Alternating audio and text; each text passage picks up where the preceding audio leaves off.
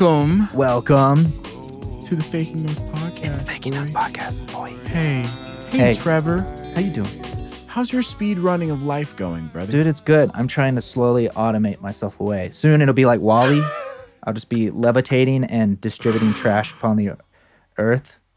I only saw the movie once, so I don't really remember what happens. I've never seen the movie, but don't they like sip, don't they just eat like junk food? They just eat in and out with milkshakes? A fantasy. Maybe they're just in quarantine. Maybe that's the premise of the... They're in quarantine and they're watching Black Mirror. So speaking of quarantine, Black Mirror, and junk food, our next guest, internet boyfriend. His name is Dom. And the reason why we relate it to WALL-E and everything is because he embodies everything that isn't laziness, that isn't hedonistic eating and binging of content. He is a human who has a wonderful insight on how to master oneself in spite of depression.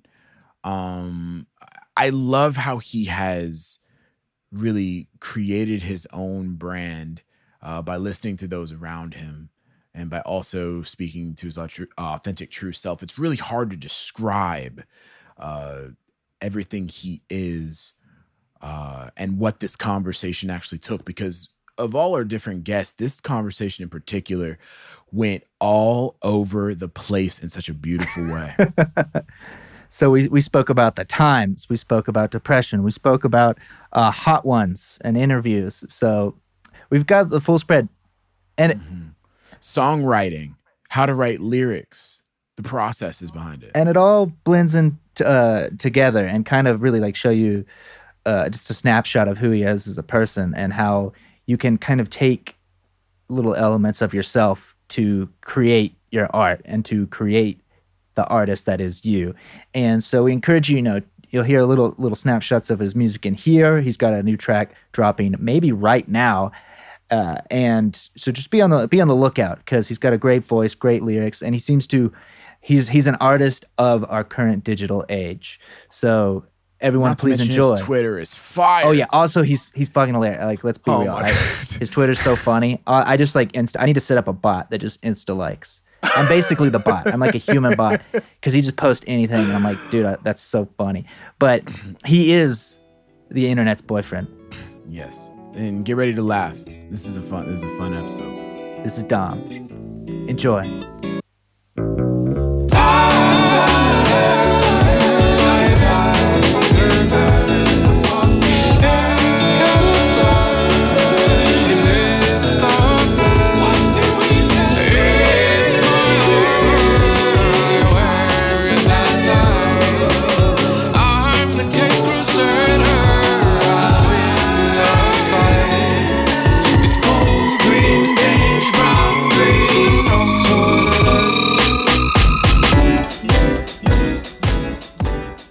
Yeah, no, I like it when the orchestra tunes, because it's like, oh hell yeah, we're about to get started. Oh man, it's so cool to hear from the opposite side, because being in it is like, it's the most annoying thing. It's you like, have to do oh it God, every I'm time. so sick of this. I'm so sick. And there's that one poor violinist. It's just not working out. String slipping at the worst time. Bro, you are so generous, because we all know it's the viola C string that just. I know my audience. So just that drone. Beautiful drum. Okay, so I'm gonna give you some claps.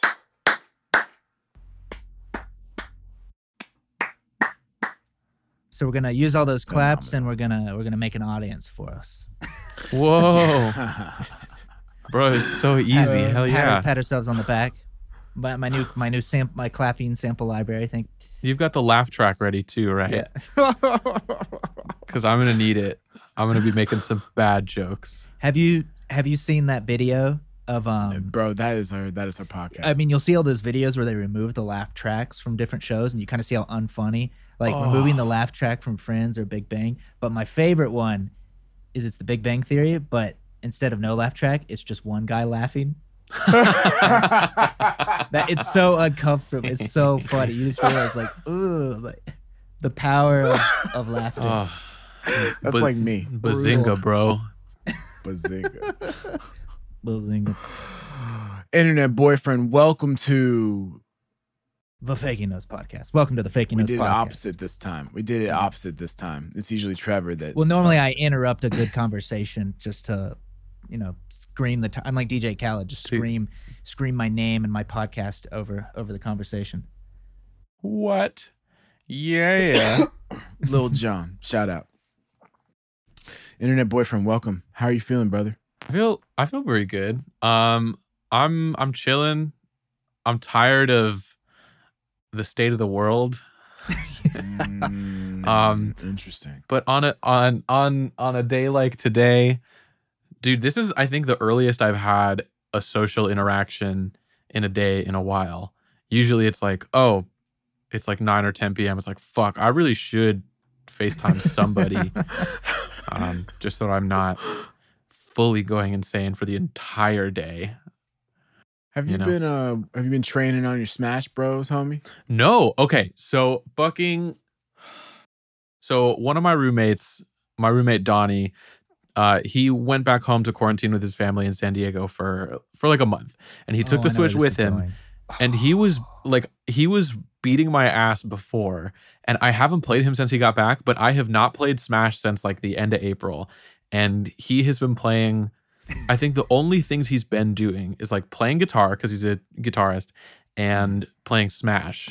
And I shudder to think how bad I'm going to get my ass whooped the next time we actually sit down and play. Yeah. He's practicing. He's doing reps.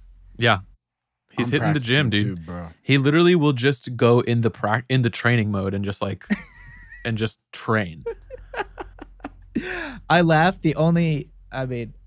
Guitar Hero, I was like that. I was like super serious in a guitar because I was a guitarist, and so Guitar Hero is like, wait, this is way less frets, no strings. This is easy. So I'd probably practiced more Guitar Hero than like actual instruments. Yeah, the stakes are lower, man. It's like, what could plus go there's a high wrong? score. You can actually, unlike music, you can like win. Like you get instant feedback. That audience, they're just like, oh, I don't know, man. Times multiply. I think you can win at music. Have you heard "Mask Off" by Future? Did you do the challenge? No, It was popping. I didn't know there was a challenge. No. Bro, that was huge. Dude, it was a huge challenge. Like I did it on Twitter and I got more likes and retweets of any post that I've ever done by doing the Mask Off challenge. So wait, what is the Mask Off challenge? You just pretty much you put Future in the background. You know that flute Yes. line. Da, ba, da, da, da, ba, da, da, da, da, da.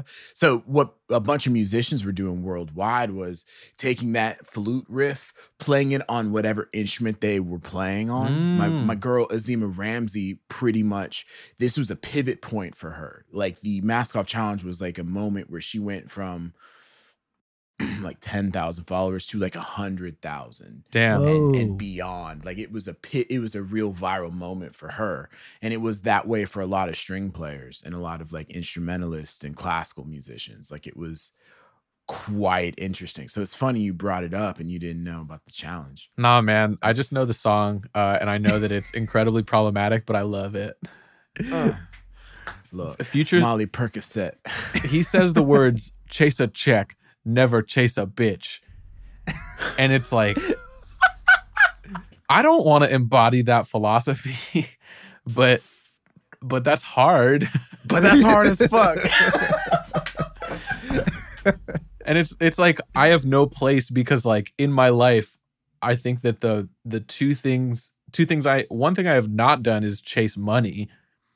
And one thing, just in terms, like I'm a musician, and one thing I'm constantly doing is like, how do I get this girl to like me? You know, I don't know how to get this girl to like you. Showing respect. Like, is the internet your girlfriend? Respect. Yes, the entire internet. Has the podcast started? Is this how we're starting? Yes, this 100%. is how we do it, bro. We've been rolling.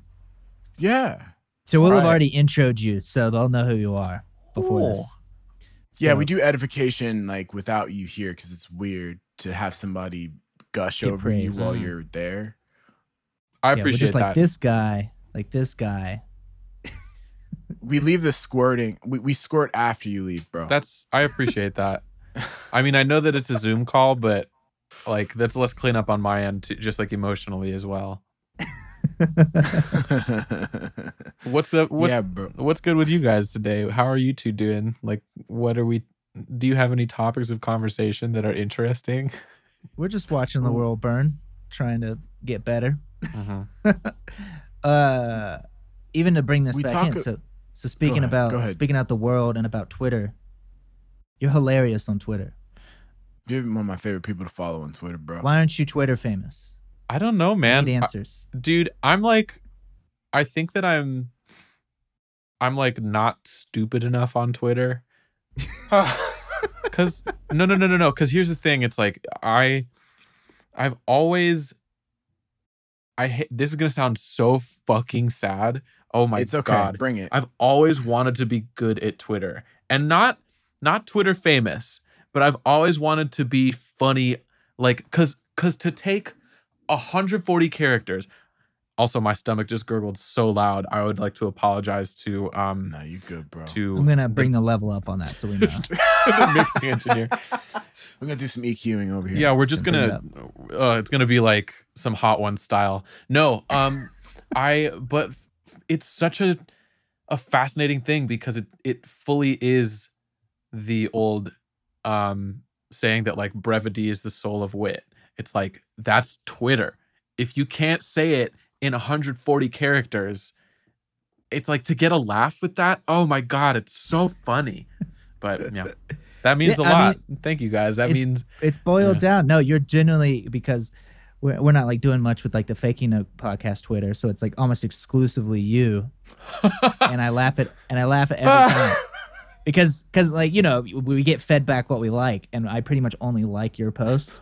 So it's kind of just like a direct stream of Internet Boyfriend. Well, at this point, it's always funny, and I'm like, this needs to be shared and loved by all. Thanks, man. That is high. That honestly means more to me than if you said like, bro, I really like your music. But we'll get to that. Trust me. Okay. Yeah. We're gonna get there. We'll have to talk about it. We're gonna need to have a question. I have a question though. What's good?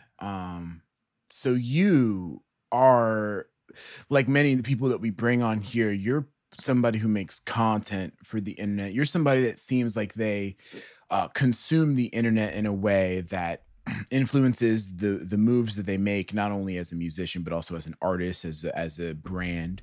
And you referred to Hot Ones just now in a joke. Yes. Are you a big fan of that show? Do you watch it? I like Hot. Yes, I have not watched it as consistently as recently, or I haven't watched it as consistently recently as I used to.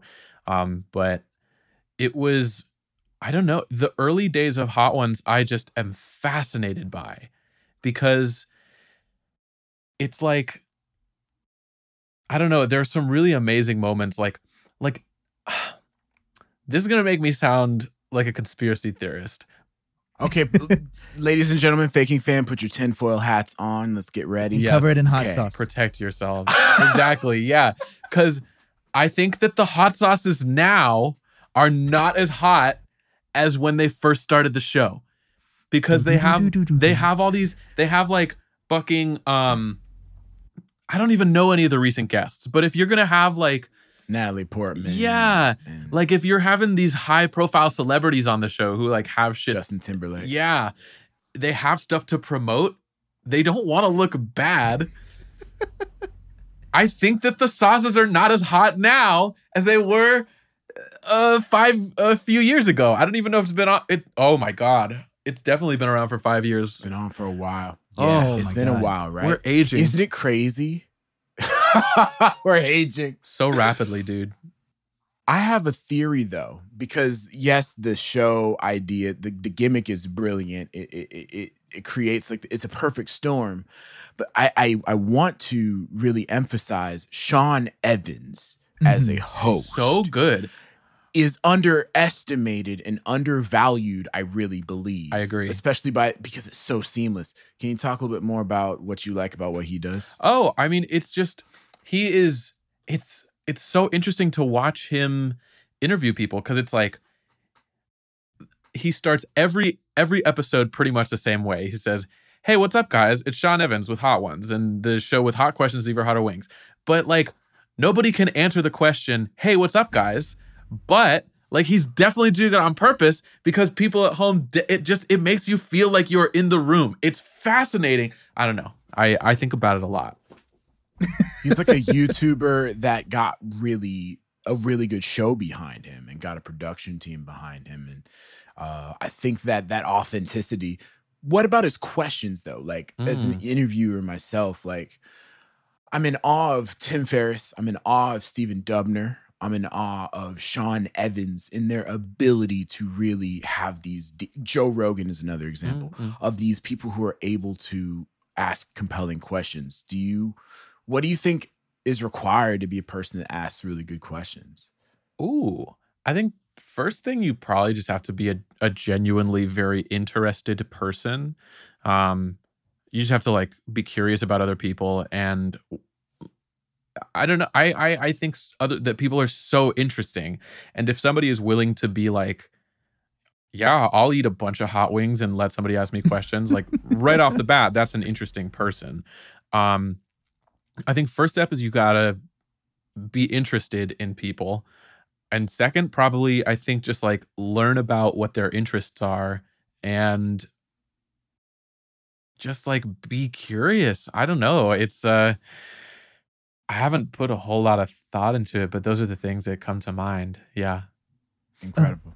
A big one too, as you can just tell with his show, and even some of it goes back to, because I know very little about Howard Stern, but he was always revered as just besides a provocateur, as an interviewer. And like a lot of the interviews we like now, which podcasts are particularly good at and flourishing at, is that they're doing the research. So they're coming in with unique questions. It's not come tell us your bio. We all know the bio of half these celebrities. Often we're watching it because we know the celebrity.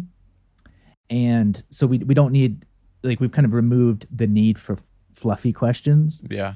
And it's not hard to research someone anymore. Like, it actually you got to give credit to a lot of these people in the 80s or 90s who had to actually, call around, do actual research to find out about their guest. And nowadays, we got the internet, scroll up, look through Facebook, go to their website. They all got a Squarespace, read that bio, and you can ask engaging questions. And I think one of the benefits of something like a podcast, and why you're getting these Joe Rogans and other people getting millions of dollars, is because you're not limited to a TV format or even a radio format.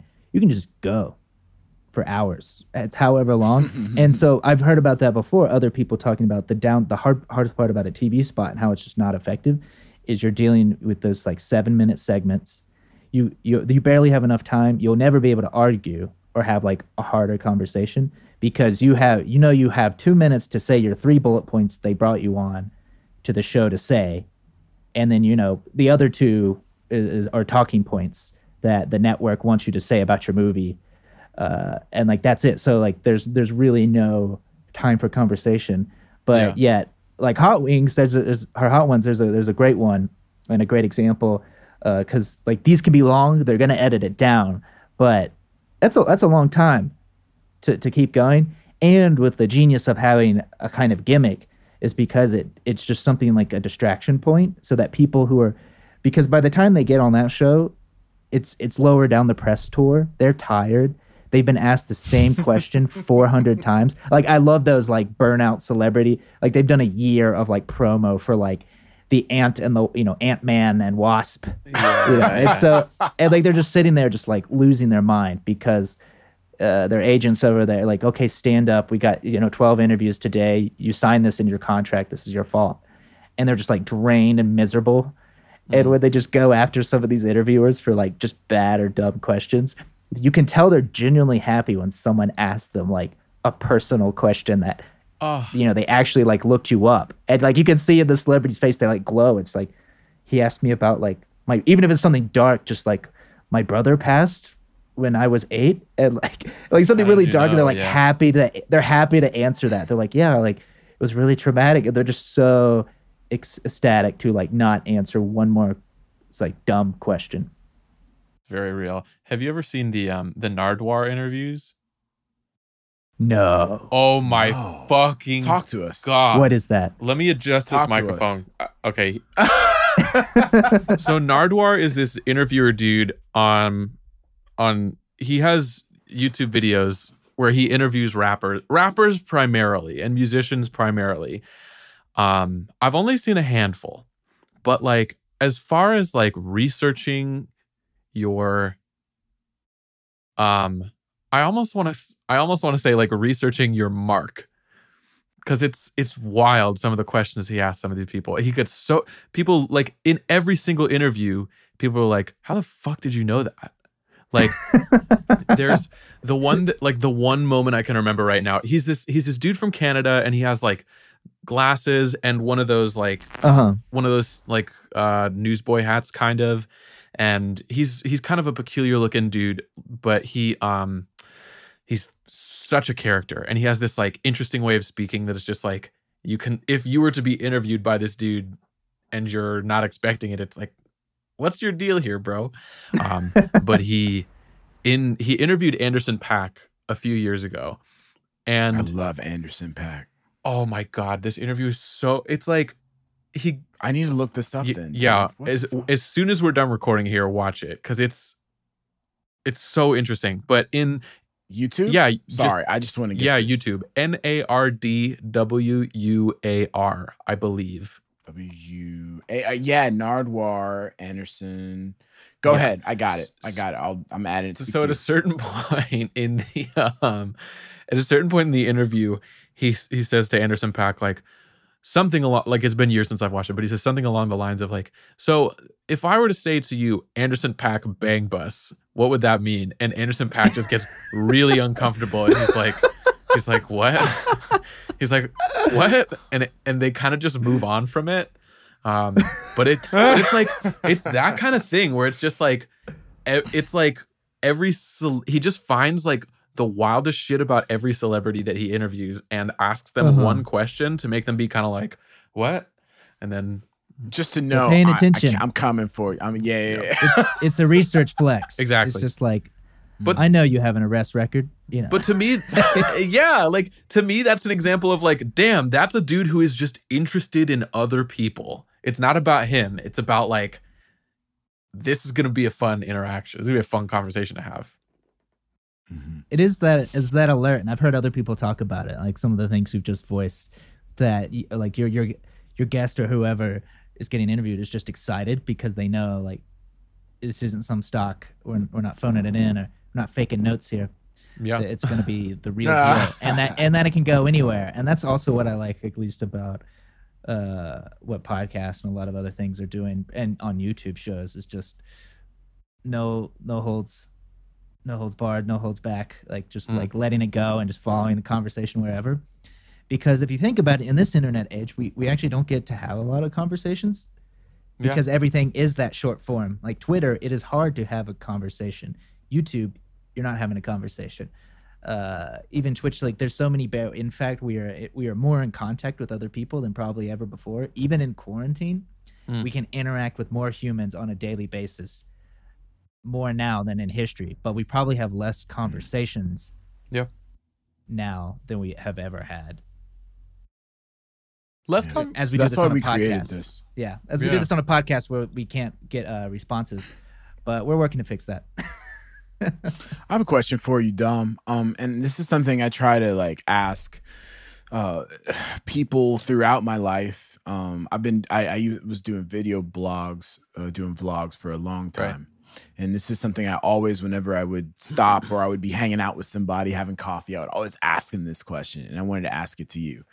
If you could go back in time and talk to your 10-year-old self, it's just a sample. You know, you could change the age if you wanted to. And you could give them one piece of advice that you either learned on the way or that you wish you had known back then. What would you tell your 10-year-old self? My 10-year-old self? Yeah. I would be like, See, there's Get off. This is Get off, bang, bus. oh, get off. Yeah, don't do porn. Don't say yes. Don't let Delete search history. if Anderson Paak reaches out to you Yeah, don't do it. in the early 2000s. No.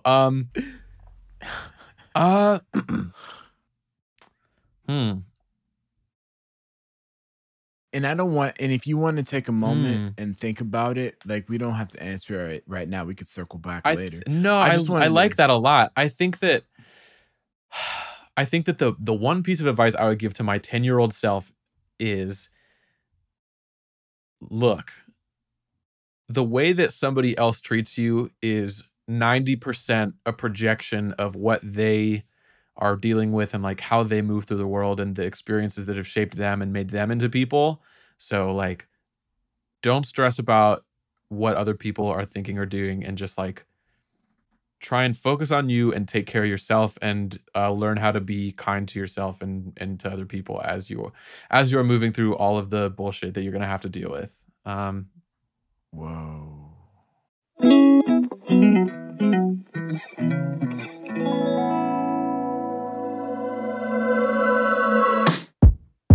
Isn't it wild? The pause that comes between lightning and thunder.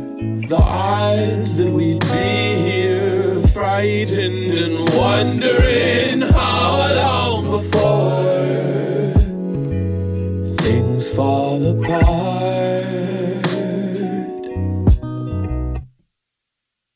But what if they don't? What if tomorrows keep coming and coming, and things turn out fine after? So I'm curious, like, why is there a certain experience, either recent or relatively recent, that makes that kind of your mantra and your advice? Does anything come to mind, or like a turning point? Nothing particularly like recently, because I mean, like, I haven't been having a lot of social interactions recently. But you've been in the protests. Yeah, right? yeah. You've been to a couple I've been of them? to. I think I went to too many. I hope I don't have coronavirus. I'm a little nervous. 14 days, bro. Oh, It's 14 I'm days. really, because like, We'll know soon enough. yeah, because like Yeah. We'll check back in. Yes, we'll do a follow up. I'll just send you guys a voice memo, and you can just put it in the next episode. Like, yeah, Dom is. Yes. Can you do that? If I get sick, yeah, Yes. absolutely, I will. Thoughts and prayers. But yeah, I think like I've done a lot of therapy at this point, just like to mitigate various mental health things, and just to like move through the world as a better person. And it's like, so often we are so unaware of the effect that our actions have on other people, and like we're all there's so many things. Like, part of it is social media, because when you zoom out and you realize, like, yeah, everybody is doing the game of trying to look as dope as they possibly can on the internet. And when you zoom out, it makes people's thought process and make a little more sense, because nobody, like, Doja Cat, a week and a half ago, 2 weeks ago, if the two of you are aware, some information came out about Doja Cat being involved in like various white supremacist groups. Like, it's wild. Yeah. So like, not groups. She's not like putting the hood on, but she was like in chat groups with white supremacists, and like there's some pretty troubling things that surfaced. It's a half hood. It's a half hood situation. It's like a crop top KKK outfit. No, that was. It's a romper. KKK. Oh, romper. I feel like this is like, if anything's gonna get me canceled, is that. But I don't care. Yeah. This is a podcast, bro. Okay. Free speech. Free speech. But Free speech. But like, that was a couple weeks ago, and it's not that people have already forgotten about it. It's just that like nothing lasts longer than a couple days now. Largely because there's been other fucking stuff going on. Yeah. But I don't know. I think we all just get in our own little worlds, and everybody's mostly thinking about themselves and trying to get through the day. So I think that's so beautiful. Thank you for sharing that with us. Like that there's not much talk. It's not sexy to be empathic, right? Like the effects don't automatically rain on you. If anything, if you try to be empathic, you feel a lot of hurt. You feel a lot of pain because you're trying to connect with the person who's also in pain, understand the perspective, and then flip it back and reflect it to yourself and make sure that the things that they say and do don't affect you negatively, because you come to the understanding that it has 10% to do with you, 90% to do with them. And that mental gymnastics and that mental algorithm takes so many years to develop. And so that's so great that you would tell your 10-year-old kid self to begin that work, because that work takes a lifetime. And the sooner you start, the sooner you can reap the benefits. Is there something else you would tell like your younger self? I think I would also be like, bro, you have depression. Because like I didn't learn that it. I'm sorry for any potential mic noise as I'm adjusting. It's like That's okay. It's good, slowly getting lower and like. Yeah. My shit does the same thing. It's okay. Okay, I'm got that arm. At least I'm in good that company. happens with age, you know. It's just it's not quite doing it. It's a little bit. Yeah, exactly. It's dysfunctional. What were we talking about? Another little piece of depression. We were talking about depression, right? Yeah, I think I would just be like, yo, kid, you're depressed.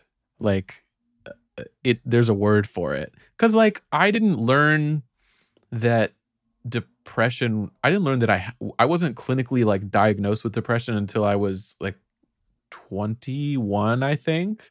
And I remember like so vividly, like after the first therapy session I had at like the UCLA counseling office, I was talking to this woman and I was like probably in tears, like, and I was like, it was at the end of like a very, very terse 45 minutes where I just like unloaded a lot of like trauma onto this woman, and she was like, "You're depressed," and I was like, "What?"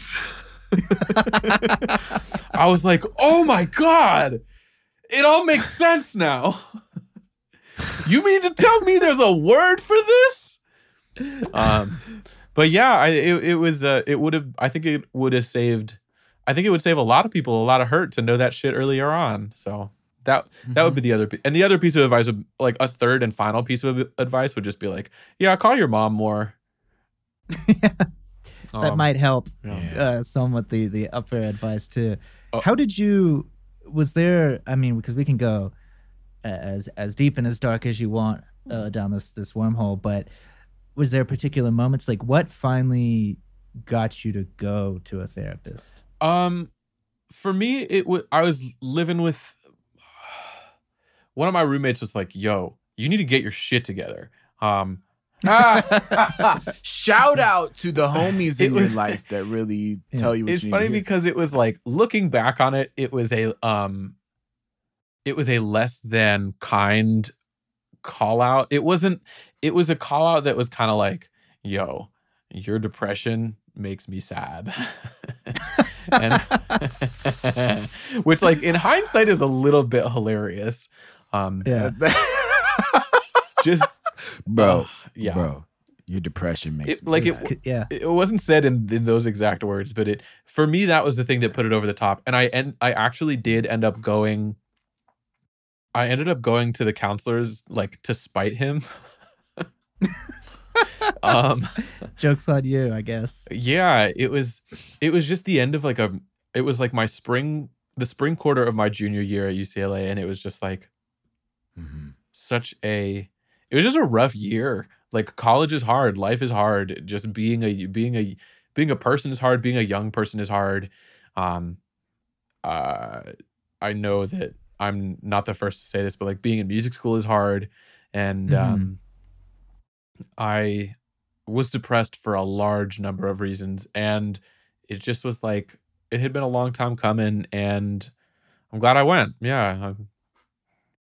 If anybody, Do you still go at this or just point, on occasion or? at this point, no. I was going every week. I was really fortunate that like the therapist I was with, she stopped working at UCLA the same year I graduated.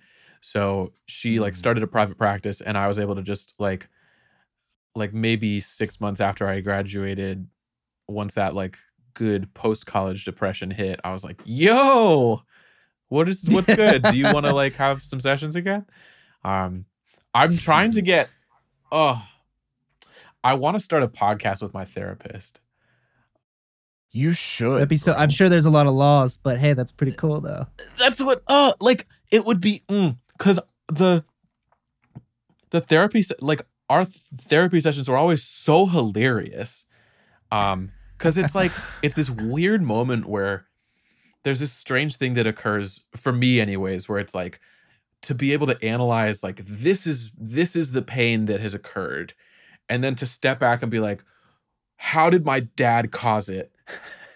And then which like is not always the case, but like 90% of the time, and to then analyze all of it, and to be standing and looking at it with objective eyes, like pretty often that shit can be hilarious when you just lay out the facts of a situation.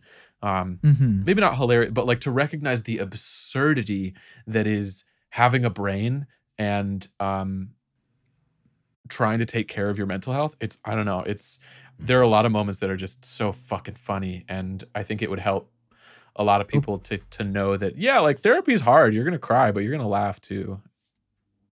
Yeah. Life is, life's humor, nothing but humor and tragedy, it seems. But yeah, it's kind of nice to have like Greek said it right. I guess a coach to help you through that. Because I know like just, they even said that too, just like the smarter or whatever you think you are, the harder it actually is for you to convince yourself out of things. Yeah. Which is like counterintuitive. They're just like, I can't remember how they did it, but just associating even something broad like IQ or degrees, it was even harder to have self-awareness because you think you're smart, and so you figured it out. And I think that's actually probably a problem for a lot of artists, is because of how analytical it all is that we can self-diagnose and self-talk our way out of almost anything. Yeah. When in reality, we just need another teacher, but specifically Very a real. therapist to guide us through our perception of reality, or what is at the core of it. You know what's been really positive for me in this whole experience? The whole quarantine experience? The whole quarantine experience, the whole I've started many projects and quit many projects at the same time. Like I'm the type of person that loves to try a bunch of new shit all the time. The one thing that I've found is that every single day in quarantine, every single day that I'm spent not getting hugs from people that I care about, not feeling their presence, it makes me more and more upset because it makes me feel helpless that I can't control my reality. So what I've been doing that has been very positive is I've been doing very simple things and prioritizing them like they are just as important as doing my taxes, just as important as getting a recording in on time. And that's doing small things to affect my environment, like making my bed, like drinking enough water, like exercising, like taking my vitamins, just these little tiny things over time that seem insignificant. But when I'm feeling really upset, I look in the mirror at like the fact that I've lost a lot of weight. I look around my room, it's relatively clean. I look at, my laundry is being done, this is being done. When you take control of your environment, it gives your mental fortitude so much more of a bulwark against the bullshit of life, because you are seeing the change your actions are having on your environment. And if you can positively influence your environment, your body, that gives you more confidence to build something outwardly, like a social media presence or a business, or putting your own work out there. So that's just something I'm discovering. For you, I'm curious, Dom, because one thing that I love a lot about what you put out, especially on Instagram, is your mindfulness to aesthetic. Ooh. Not only your aesthetic is so VHS. consistent. The VHS. Can you talk to us more about like how you discovered that aesthetic and your style of storytelling through lyrics and production in these little bite-sized play? I would even say bite-sized musicals in a Interesting. way. I would describe them. Where does this all come from? Oh, okay. Interesting. Yeah. Well, I put an album out, and then a friend of mine was like, "Yo, are you serious about this music thing?" And I was like, "Yeah, why?" And a couple people mentioned this, like a few friends specifically, were like, you gotta be making music and putting it on Instagram, because that's where it's just you can't do anything as a musician in 2000. It was 2018 at that time, so you can't do anything as a musician as 2018 unless you have like a little bit of people who are following you and paying attention. Not following in the sense that like they followed you on Instagram, but following in the sense that like they are fans, and they're fans of what you do and who you are and all of that. So I was like, well, shit.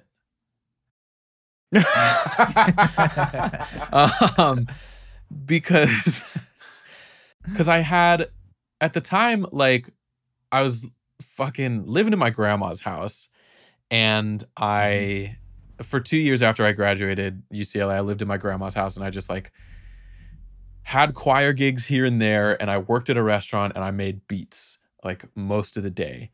And it was this weird period where like I had just moved out. I was like subletting from a friend, and I was going to be house sitting for a couple weeks, and I was just going to be like up in the fucking ether for a little while. And I was like, well, shit, all the videos I had seen of people on Instagram were videos of like people playing like killing jazz solos, which I cannot do, or like playing the drum pads on their little keyboard, which I also did not do. Like I still to this day will click and draw in all the MIDI drums, because that's just, dude, I'm here with you. It's just I'm here with you. It's easier. I'm gonna quantize it anyways. I'm just gonna draw it in. I think that is why whatever. That's a whatever. No, speak your truth, brother. But I was like, so somebody was like, yeah, you got to be making Instagram content, and I was like, well, fuck, what am I even good at? And I was like, okay, I had at the time like an iPhone 5 or 6, I don't even know, but the camera was not great on it. Like it was okay, and I was like, this already looks bad. What if I made it look worse? You took a lo-fi approach to like video. Yeah, it was like, okay, I had this app on my phone from years ago that a friend of mine was like, yo, look at this. It makes all the videos you take look like you took them on an old VHS. And I was like, yo, cool, I'll get that. I don't really... What app? I don't even know the name of it. It's just like, you just search like VHS app in the app store, and you'll be able to find it. That was all I did. It was $2. And actually, no, it was free. It was definitely free. I would not have spent $2 on an app in the time in which I bought it. But I was like, well, shit, I'm a singer. Okay, I probably should be singing in these videos. I'm a little bit funny, I think. Okay. I can confirm you're funny. Thank you. Passed the funny test. Seal of approval. Faking notes. Funny seal of approval. I was fishing. Thank you. 3. I was like, I'm a little bit funny. Okay. Or 2. I'm a little bit funny. Okay. What do I do? Like the earliest few videos that I made, it was very much just like, how can I... Because I became obsessed with this idea of communicating as much information with as little bit or as much emotional impact with as little emotion. Or let me start that sentence over. I'm rambling. I became obsessed with the idea of communicating as much emotional impact as possible with as little sonic information given, both in terms of like vertically in arrangement in production. So like only having like 3 or 4 elements happening at the same time. So like drums, bass, keys, vocals. That's kind of all that we can pay attention to. Lyrics, rather than saying something with like a whole long set of sentences, like how can I say this in 5 words? And specifically with songs, with Instagram, it was like, okay, I can only upload something that's up to a minute long. How can I get in, make a point, and get out in under a minute? And that was just the goal for the Instagram videos for a long time. And just trying to create and be creative in a medium that had restrictions. Because like the video is this big, it's on your phone. Like, how do you make that look good? Well, gotta put, I don't remember how I decided to like put the text on the videos. If you're listening to Faking Notes and you don't know Internet Boyfriend, which I like, that's amazing. All the links videos in I the have, description. Yeah, bro. Yeah. Internet with no E. Yeah, INTRnet. It's because I had to shorten the name in order to make it long enough or short enough to be my PlayStation Network name. I feel that. The other thing I did at my grandma's house was just like play a shitload of Overwatch. League of Legends, bro. Those League of Legends. Those online games, Call of Duty. so easy to consume, and just do that for like 12 hours. Come back to Smash, bro. We have work to do. But anyway, I wanted to thank you for your. I was just gonna say, what were we talking about? That's what this is all about. We're Tight. The aesthetic. So it really stood out to me because I mean I think right. we had interviewed Jessie recently, so I started following her, and then she was gonna have, I believe, her birthday party at a place, and so but for some reason, maybe just like 3 or 4 days, like right around that time, you had released a video, and I just hadn't heard of you except through starting to see you coming through Twitter, just through her being on the pod and me following her, and like I watched that video like a shit ton. I was like, I love this. A ton. Like I still remember it, and one of the appeals, of course, is the aesthetic, but also like what you said, you could tell it was structured for the medium, in that it wasn't a snapshot of a 3-minute song. You're like, this was designed for, so it worked. Like what you just said is something I would have like brought up as an example. Like it was like aesthetically pleasing. It felt VHS of course in a good way. But also what kind of, the 2 things that really like struck me, besides like the fitting in, designing something for a medium, which I think is extremely valuable, and what made it feel unique, was also like the lyrics were really good. Thanks, man. And your voice was really good. So it like stood out. It wasn't, it was kind of like, whoa, I'm seeing low quality, intentionally like low quality aesthetic, but yet like the lyrics and your just like your vocal skills were like very high quality. And so it kind of like drew me in. It's like, whoa, wait, VHS, but this isn't a straight to VHS movie. This is the real deal on a VHS. Thanks, man. That's Really but it's cool. true. Like I kept watching really it, cool and I go back to it. I still think about it. Do you remember which one it was? So if which you, video? It starts off. I'm trying because I'm very bad at lyrics, but like Jessie says, but you're like, oh, the one with Jessie. Yeah. That one's a good one. Will to survive is the line that sticks out. Tell me about your day. It's good. Yeah, I think I could probably. Your voice is great. You should sing it. I only know right now as an instrumentalist. I only know notes. Why not? I don't know, man. I still might fuck it up. Yeah, it's the video. That was the one Jessie and I did together. It was like, yeah, that one was really good. I don't want to say that it was good. I had a lot of fun making it, is what I mean when I say like that was good. But It was great. No, It stuck out. I think that's important. Yeah. Yeah. Own it. Like as a content creator, bro, I know that inclination that you want to shy away from it in terms of not appearing like you're a fan of yourself, but you when you put things out, it has to be at some point. I think people underestimate like how much energy it takes to hit that post button. To know that you're giving of yourself. So to have the courage to do that, you have to have a level of confidence in what you're putting out. Either confidence in that you're committed to your process and you're trying to create a body of work that's meaningful, and in understanding that it's not perfect. Before you came into this pod, Trevor and I were talking about, and we always talk about like this tug and this push and pull between perfection and production. Like how do we get things out that we know aren't perfect, but can put out there anyway and have the courage to make those mistakes and keep moving forward. It's so harrowing. So anybody who makes stuff, my hat goes out to you. I recognize it and I'm very appreciative of your vulnerability. Hey. I have a question. I also just you guys are both very nice. Thank you for having me on. What would you ask your 12-year-old? What would you tell your 12-year-old self? 12-year-old self? I'd be like, bro, okay, you need to start masturbating or you're going to be behind. Yeah, bro, you need to start getting your testosterone levels. I got these pills. You're going to love them. Exactly, yeah. Hey, bro, you're going to hear that putting your finger in your butt is a bad thing. It's not. It's not. Trust my therapist told me don't about listen it. to this. It's the cure.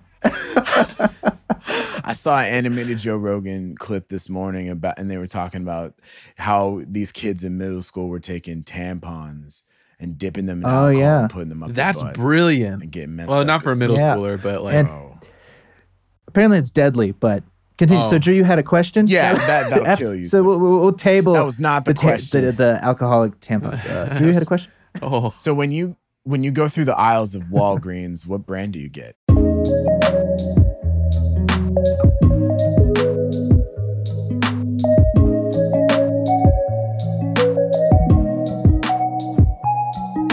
I try to stay awake, morning's on the way.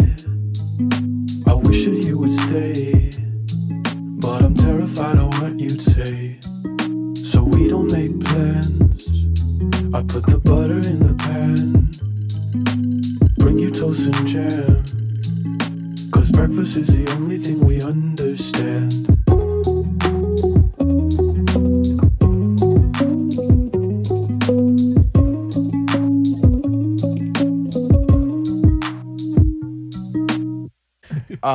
When you spoke a little earlier when you were talking about your lyrics, and one thing Trevor kind of alluded to that I agree with is that you do take complex ideas and you distill them into select words that are powerful. I am cosplaying as a rapper on most days, and I have a lot of trouble. That's one of the being an instrumentalist and studying how to perfectly produce an F4, an F natural 4 on my D string is one of the things that I've spent most of my brain space on. But when it comes to writing lyrics, I have so many roadblocks. And one of those is that I'm a verbose individual. So I'm wondering how you distill these complex ideas into fewer quanta of words. Like, how do you do that? Ooh, okay. So for me, and this is just for me, like everybody's got a different process. For me, it really helps to one, I need to be moving around. So like I'll make a beat and I'll bounce it and I'll just like put it on my phone. I'll save it in the notes app and just like be walking around. Cause it takes to me, it takes a little bit of it takes like 1% of your brain space to be walking. But it's like, it's the thing of like, oh, you can't walk and chew gum at the same time. It's like, to have a small task going on that is slightly different, just like not even distracting, but just as like, so that you're not just like looking at a wall. Like as far as the actual process of writing lyrics goes, it takes, like shedding your scales, it takes practice. So instead of just like setting a timer and playing scales, it is a different part of the brain. so what we have to do is like to come up with some exercises that force our brains to be coming up with that force our brains into like new ways of thought. So one of those is just like, I remember talking to a friend of mine, and he was like, yo, you got all these beats, like when are you gonna put some more songs out? And I was like, I don't know, man, the lyrics just like take a lot longer for me. And he's an instrumentalist, like a producer. And he was like, yo, what if you just like practiced writing verses in 5 minutes? And I was like, whoa. I was like, it changed my outlook on things, because that was a little over a year ago. And at the time I was working full time in a library warehouse up in Valencia, just like alone, headphones on, not alone, but like the Getty Library has a warehouse that's just full of like over 1 million books. And there are 3 or 4 employees that just manage those books and like send them down to the center when people request them. Yeah. It was cool. Wow. At times it was a very good job. At times it was like, I'm so lonely. Mind-numbing. Yeah. But I would literally like, I would put my headphones on. I would put on a beat that I had made and sent to myself the night before. And I would just like set a timer on my phone. I would like go in the bathroom or like go into one of the stacks and just like hide. And I would write lyrics for 5 minutes. And it would be like, the goal was like, okay, I'm going to get 8 lyrics out in 5 minutes. They don't have to be good. In fact, I want them to be bad at first. It just has to be done. You just have to get it out. That. You have to make the bad sounds first, so that you can get closer to a good sound. It's like warming up. And I did like for like the first like I had been doing the Instagram videos for like a year and some change at that point, but usually it was like a flash in the pan. It was like, how did I write those lyrics? Like even when I was doing like 1 or 2 a week, it was just like, what? And it didn't feel super structured, and they didn't feel like lyrics that I would be able to use in like a 3-minute song. It was more just like, some of the songs are like, it would be like a 13-bar loop if I were to make it into a song. It's like, it didn't work. So like having the structure of like, okay, in 5 minutes, I will write at least 2 sets of 4 lyrics. And if I get to a 3rd and 4th set of like lyrics that rhyme, great. So that's just like a mechanical exercise, not even mechanical, but like that's an exercise that really helped me to get quicker at writing lyrics and to sort of get out of my own way a little bit. A lot of people will do the scale. That's like practicing scales. Exactly. And it's like anything else. You have to do like, you hear all the time, like I have written so many bad songs. Even today still, like, it's hard. No. It's really hard to believe. I just don't post them, dude.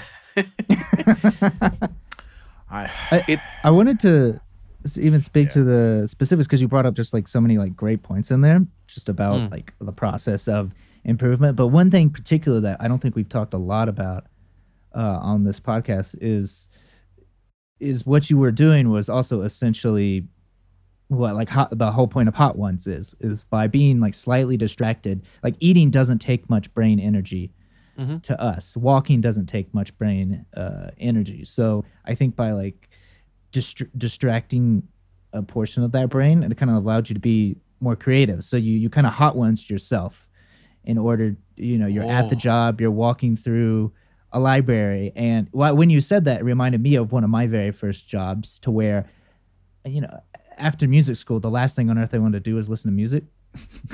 I feel that. But the most like music, and even I'd say like active listening, like actually, paying attention to music, was when I was working at like W.W. Norton, of Norton Music Anthology fame. Oh, and I was doing just a menial, a couple months across the summer, like spreadsheet, like collect, keeping track of assets and does asset work, like very similar to a library, tiny room, old computer. But it was a wonderful job in that didn't need much brain energy. And I was able to, I'd listen to, okay, let's listen to every recording of Sweeney Todd. Yeah. Like back to back. Let's listen to all of this person. All Brahms symphonies, just like right now. And because of that like mental balance, like for the to distract some of the hyperactive mind.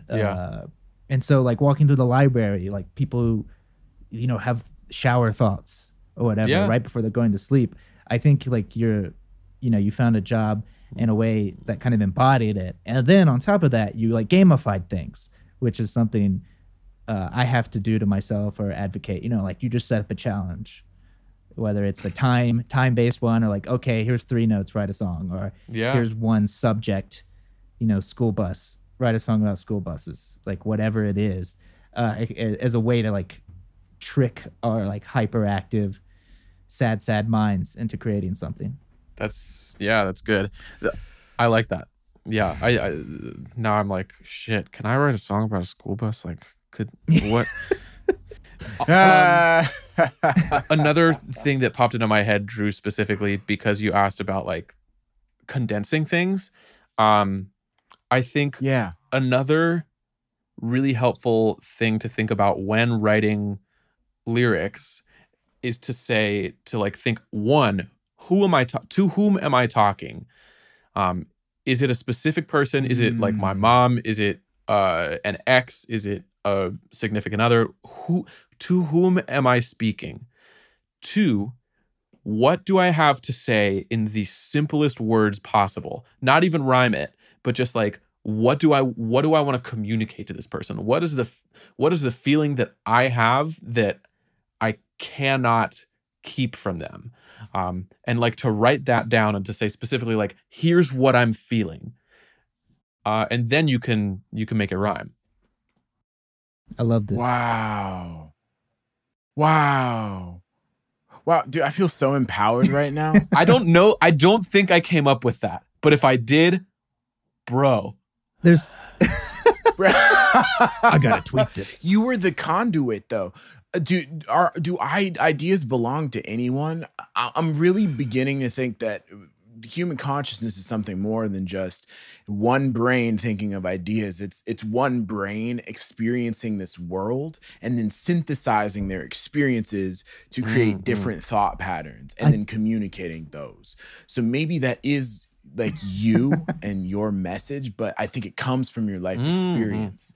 And so I'm thankful for that. The benefit of like this day and age and like hearing even these things from you is like it spurs on memory. It's kind of like why we have teachers. Like think of 80% of the stuff like a teacher in like a music lesson will say is something either they've already said literally verbatim to you or someone else said to you in a different way, but you never know what's gonna hit or what sticks or it recalls, past advice. And like I'm always forgetting things, like breath support. Think of this. It's like I know I need to do breath support, but yet I never do it. And like these little things, like I know I need to consistently do it, but like hearing you phrase things in a certain way, it's fantastic. I think even one back similar to the distracting, but also like just to put yourself in that state is like the whole point of meditation. Like what do they always say when you're trying to meditate? It's like come back to the breath. And it's not actually for us to, the whole point is not to check, are you alive? It's like make sure you're breathing. Like, no, it's to kind of like, focus on something simple that's automatic. And then you can have these thoughts about your mind.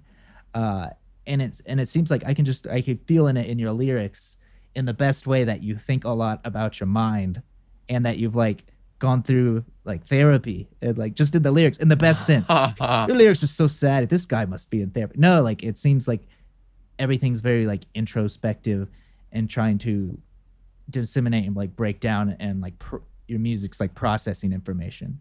Yeah, very rarely will I write a song that is in the third person of like he did this and they did this and then I went and saw her, like, because for me it's just like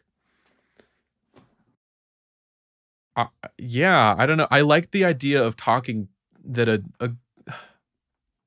that you're just talking to somebody one-on-one. And like making a song for the person that is listening to it. And yeah, and also I just like I've never felt really comfortable talking about other people behind their backs. So you're gonna sing it to their face. Is that what you're saying? Exactly. Yeah. It's like Look, yeah, no, that's huge. Yeah. That's why I want to do it.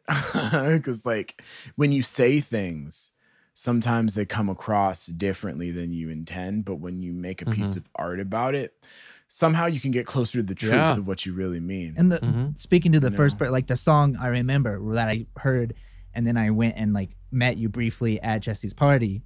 That was a good time. It opened up. The first word is I. Yeah. And it's before like the beat starts, and it's just like I, and like that's just the lyric. And I think is something really like it's personal about it. You're speaking to me, and I watched on loop a bunch, and then I like bumped into you later. I'm like, hey, you're the guy from Twitter. You're that guy. You're that guy with the fucked up Instagram videos. You need to get a better camera, son.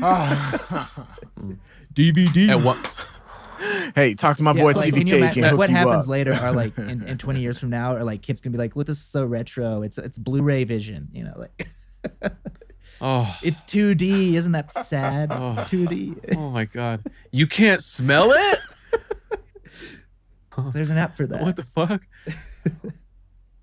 Drew, a few minutes ago, I think you were starting to say something, but I don't know if you remember. I also don't know if I'm misremembering. I was just asking you if you have anything you wanted to say. Thank you. I'm really. Can I say a truth that I'm discovering about myself through this podcast, through interacting with my roommates? I find that I talk too much. Same here. Oh no. And it's not, it's something that I've done all my life. And I'm tired of being mindlessly thinking out loud with people. And because I think so much and I talk so much, and I'm the type of consciousness, I'm a conscious being that loves to understand the world. And I'm very enthusiastic about everything that's a lot of energy. I'm learning to distribute that energy more evenly and redirect it from talking into more of like what you were saying about good interviewers like Sean Evans, like Stephen Dubner, like Joe Rogan, like all these other people that I look up to that are able to bring out the best in other people. That's what I want to do. That's my essence as a violist. So right now, I'm finding that in conversations, I get ideas and I'm trying to learn to let my ideas go in favor of listening to another person's ideas. So that's a challenge that I'm really working on and something I'm not good at. So the fact that you noticed it, Start talking, Dom. No, man, I remember. I don't know. I think by virtue of asking me on, I think you're doing, I don't know. You guys, you've been very warm and very interested and very focused. I would not say for a second that I had picked up any indication that you were anything other than focused and present and excited to be having a conversation, man. Thank you. It's something that, don't go and listen to our first episodes. We're going to do it and we're going to make some bonus content. Cringe City. That's the beauty of creating something, right? You make the mistakes publicly and then you're either forced to confront them and get better, or just keep making the same mistake, or stop doing the thing, which makes you less of who you're meant to be. I think creation is who we're meant to be. It's us manifesting who we're meant to be, and trying to become that thing. And that's why I absolutely fuck with you, I fuck with Jesse, fuck with everybody in the Faking fam, because I really believe that we are a part of a collective consciousness in creativity that is going to rise the tide for creatives going into the 21st century. So I want to be the person that flies that banner. My question for you, bro, is where do you want people to consume you more? What sort of projects do you have going on that you want more light shed on? That's what we're here for, really. At the moment, I think that it's it feels strange to go, I mean, even this long without talking about what's happening in the world, which is we're seeing so many people really realizing how deeply rooted racism and specifically at this moment, police brutality is in America and all over the world. And so at this moment, I'm not really as concerned with people like listening to my music. I would much rather somebody take like the album I made is 30 minutes long. I would much rather somebody take 30 minutes and learn about what privilege is if you've not heard about it before, which like boggles my mind because we've known about this stuff for a while now. I mean, there's gonna be stuff happening like on Instagram. I think people can just like stay in touch, and I'm trying to do a good job of like sharing things that I find to be important for people to know. And I'm by no means an educator, but like, and again, like I don't have a huge platform, but like some people pay attention. So I think trying to direct people towards people who are educators, like Black educators specifically, who have dedicated their lives to learning about and dismantling systemic structural issues. But yeah, I guess like follow me on Instagram for memes about dismantling the police. And I love every single one of them, bro. Like I want to just say and I've had a tsunami of white people in my DMs and in my of all of them I love, asking what they can do, what they can do to help and everything. And I'm still blown away that people are talking about this. I figured when I saw Trayvon Martin's killer go on without any charges, I had a moment with myself. I talked to my mom. That was a devastating moment in my life. And I realized the reality that my Blackness will always for the rest of my life be something I'm going to have to actively work against. And I came to an acceptance of that. And now to see books on racism being sold out, seeing K-pop stars they donated tweeting and making sure Black Lives Matter is trending. That's $1 million. BTS, yes, dude. This is thank you card. It's huge. What is going on, dude? What is this reality? What did we do? Is this pandemic like in some way, shape, or form a positive because it makes people have to? I think that I'm wondering. Yeah, I think that the fact that a lot of people are only really able to look up from their full-time jobs or being a full-time student or like the 40-hour work week, which is not a thing that allows us time at the end of the day to have enough hours in the day to really truly investigate and self-educate and move forwards. And two, like it doesn't leave you with the energy to do anything like mental, emotional, physical, any level of it, to do anything other than just like recover at the end of a day.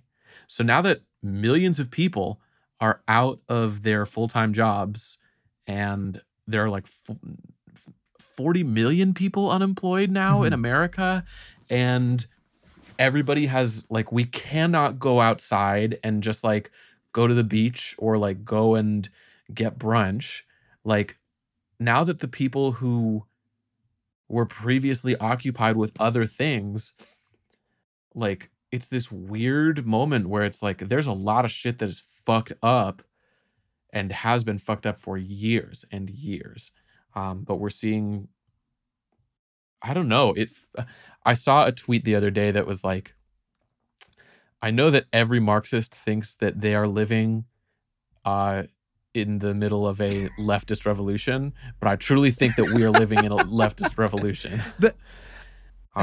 It's like, I don't know. It's a fascinating time, and I think that as difficult as it is, a lot of positive things are going to change. A lot of things are going to change positively. I fucking hope. It's beyond time, but even like speaking to that one of the like directly to your point, like as far as energy, like when we talked about the pandemic first coming back, which of course is tragedy, awful, killing lots of people. Mm-hmm. But like one Yeah, thing, like one of positive, a course. month and a half ago, what we talked about was it was the idea of a reset, of a breath.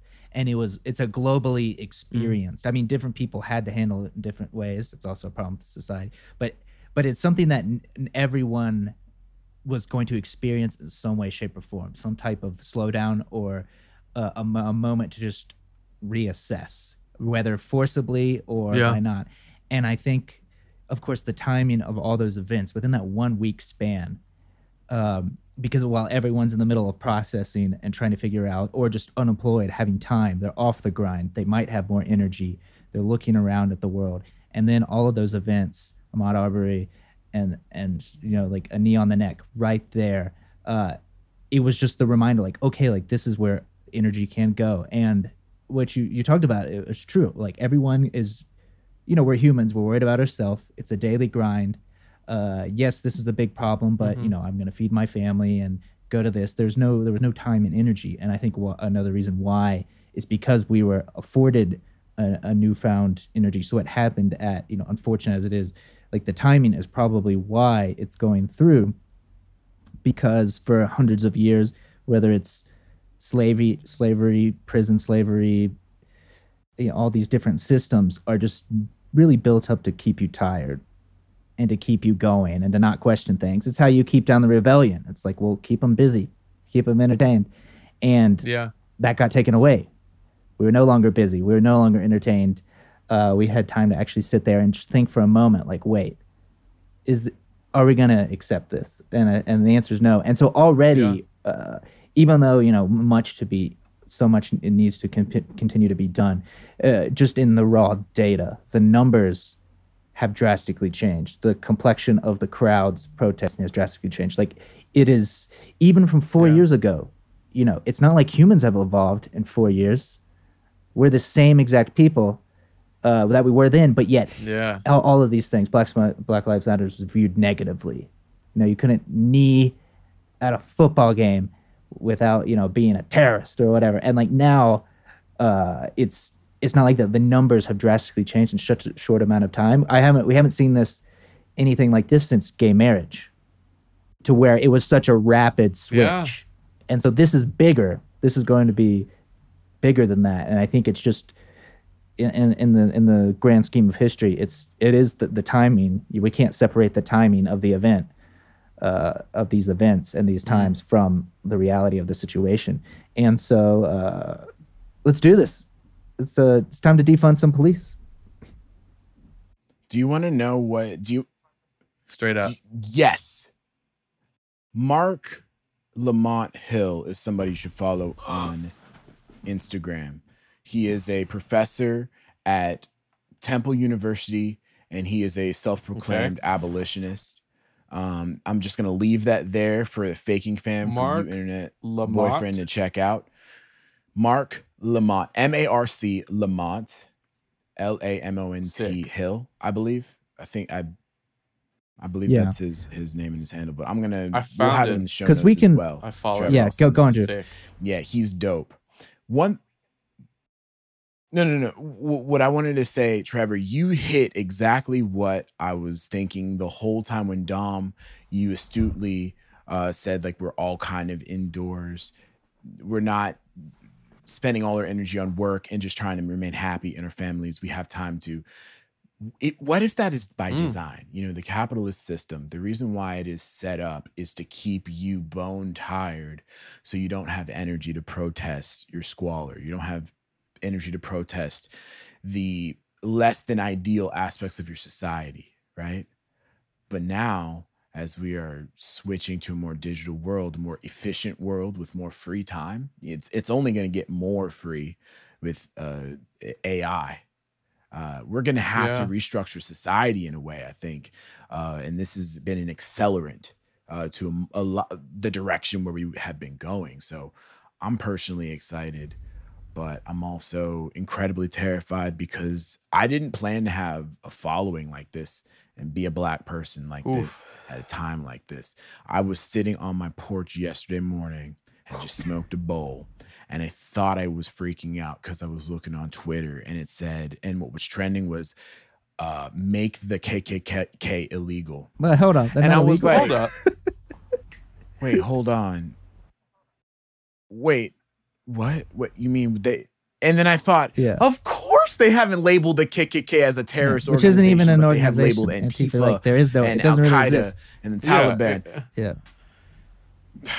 It's like, what is it? You know, but And- KKK, I and know so what this that is is. something- They have a we're gonna costume. talk about. It's like Boy Scouts. It's like, wait, those guys, they sell popcorn, right? You know, they sell tins of I popcorn. was like, what? So, but It's fucking insane. So that was when I saw reality was like, let's have a petition to designate the KKK as a terrorist organization. I was like, I might live to be an old man. Holy shit. Yeah. I might even have a speaking to what you It's- said, Drew, the so problem fucking is wild. also is that we are going to come to a point, you know, with this What's whole just by slowly automating things away. But like one of the issues is that as we've advanced in like our technological age, is like society has tried to find new ways of keeping people tired and suppressed, because they've studied this. We're more stressed, we're more tired, we're actually busier than we've ever been, which makes no sense because there's so many jobs that don't Yeah. need to exist. We've removed a lot of the hassle of existence. I don't raise my own food. I eat it. I go, I consume, and like it doesn't take any energy. Yeah. I spend so little time. I don't have to like make candles and to light them just to like survive my day. But yet we are busier and more tired.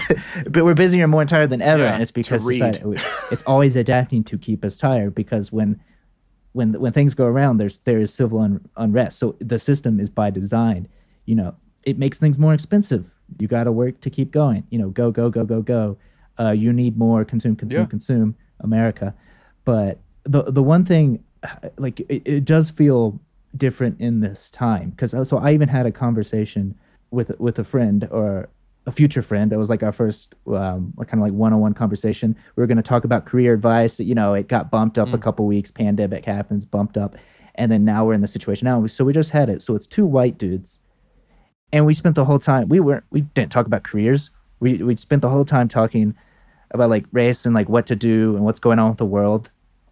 And like, when in what world does that ever happen? Wow. Never. It happens in the wet dreams of your college professor. Yeah. Like no one ever like that. Like, Yeah. I mean, just, you know, it happens on Blackboard or Canvas or Canva or whatever. Like the educate like that. It just doesn't happen in reality. Yeah. But like it happened. It's sitting there. And the one thing that stuck out to me, and I think we can just go around to like wrap up this episode because we'll go on forever. Is like is like just the thoughts to I'm having like a process the delightful situation. So time. for me, and I was talking about with him and everyone else, like this is a war.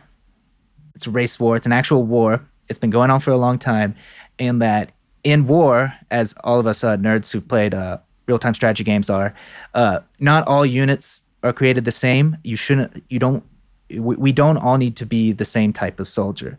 That's not an effective way to win a war. It's not just about numbers and quantity, in that everyone's going to be built differently or has a different way to approach it. Also, it's a war of attrition. It's hundreds and hundreds of years old. And so if you're listening now and you can't actively protest, there's something else you can do. You don't have money, there's something else you can do. You don't have a platform, there's something else you can do. Also, I mean, we don't want silence, we're going to need people with energy once this first wave is tired. And so I've been trying to say people are going to be exhausted, and the last thing we want them to do is to disappear, like what we were talking about earlier. It's going to happen. Mm-hmm. Something else crazy is going to happen, and then we're going to get, aliens. Aliens are going to come, but we can't let up. Like we need fresh troops, and we need people to contribute in their own way. For some, it might be through the art. For some artists, it might be like what you said, giving your art a backseat to something else. Not every platform needs to release some shitty stock statement and then try to sell us more, Apple Watches or whatever. It's just like, I don't need your Apple Watch. So Like, fucking you exhausting. have money, Yeah. you give money, or do something else. Have conversations. We need the bards. We need snipers. We need medics. So everyone, for me, it's just like reassess like what it is. Do you think you could commit to, stick to, and then just do it? Like I have my Instagram is a tiny little bubble. All I did was post and argue on people on Facebook in 2016. Donald Trump's the president. It didn't fucking work. I didn't change anyone's mind. So for me, it's going to be something else. For others, it's whatever you need to do. To just either keep your energy up and stay in this, because it's not a battle, it's a war, and that's all I'll really say about that. So let's go around the circle and talk about race. Defund the police. We're soldiers. Thank you. No, Dom, I just wanted to really say thank you for coming on. Yeah. Man. Thank you so much for having me. I love your perspective. Yeah, bro. Anytime. Is there anything else you wanna say to the world? So people follow you on Twitter, on Instagram. Instagram is INTRNetBF. Twitter is INTRNetBF69420. Because somebody else against all odds had the same @ as me. What else do I have to say? Oh, I do have music coming out soon. I haven't announced it yet, but I just got the album art and it looks really good. I'm really happy. I'm really excited. I'm excited, bro. I think the best advice I've ever received is just like seek joy and be kind as you are moving through the world. Shit is not always going to be easy, but like if we are looking for the good, if we are looking for the beauty in the world, we are more likely to find it. So so follow me on Instagram for more hot takes. I don't know. I want to start being goofy on Instagram again, because I do like to cheer people up, but also I don't think we can go back to like, I don't like seeing that people are already going back to like, oh, here's me outside, here's brunch, here's fucking my dog. Going like, back to bestiality is what you're saying. But I mean, exactly, in the grand scheme of things, though, like there is value in entertainment, and for some people, if they can be the escape, but then again, it's up to everyone else to figure out and assess. But thanks again. Your 10-year-old self would be proud. Oh my God. So we're going to send this episode out to all 10-year-olds. Thank you so much. I'll edit. Yeah. All of Cutie Some of y'all are going to be learning some new words today. Yeah. All right, but thanks again, Tom. And they start with 4 letters. Again at some point. But stay safe. Keep creating. All right, Dom. Thank you, and bro. We'll see you around. Yeah, of course. Yeah. Thanks for listening, y'all.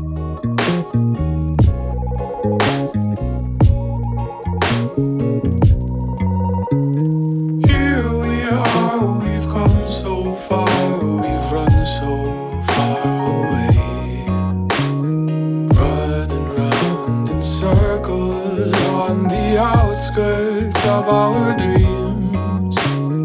We could fall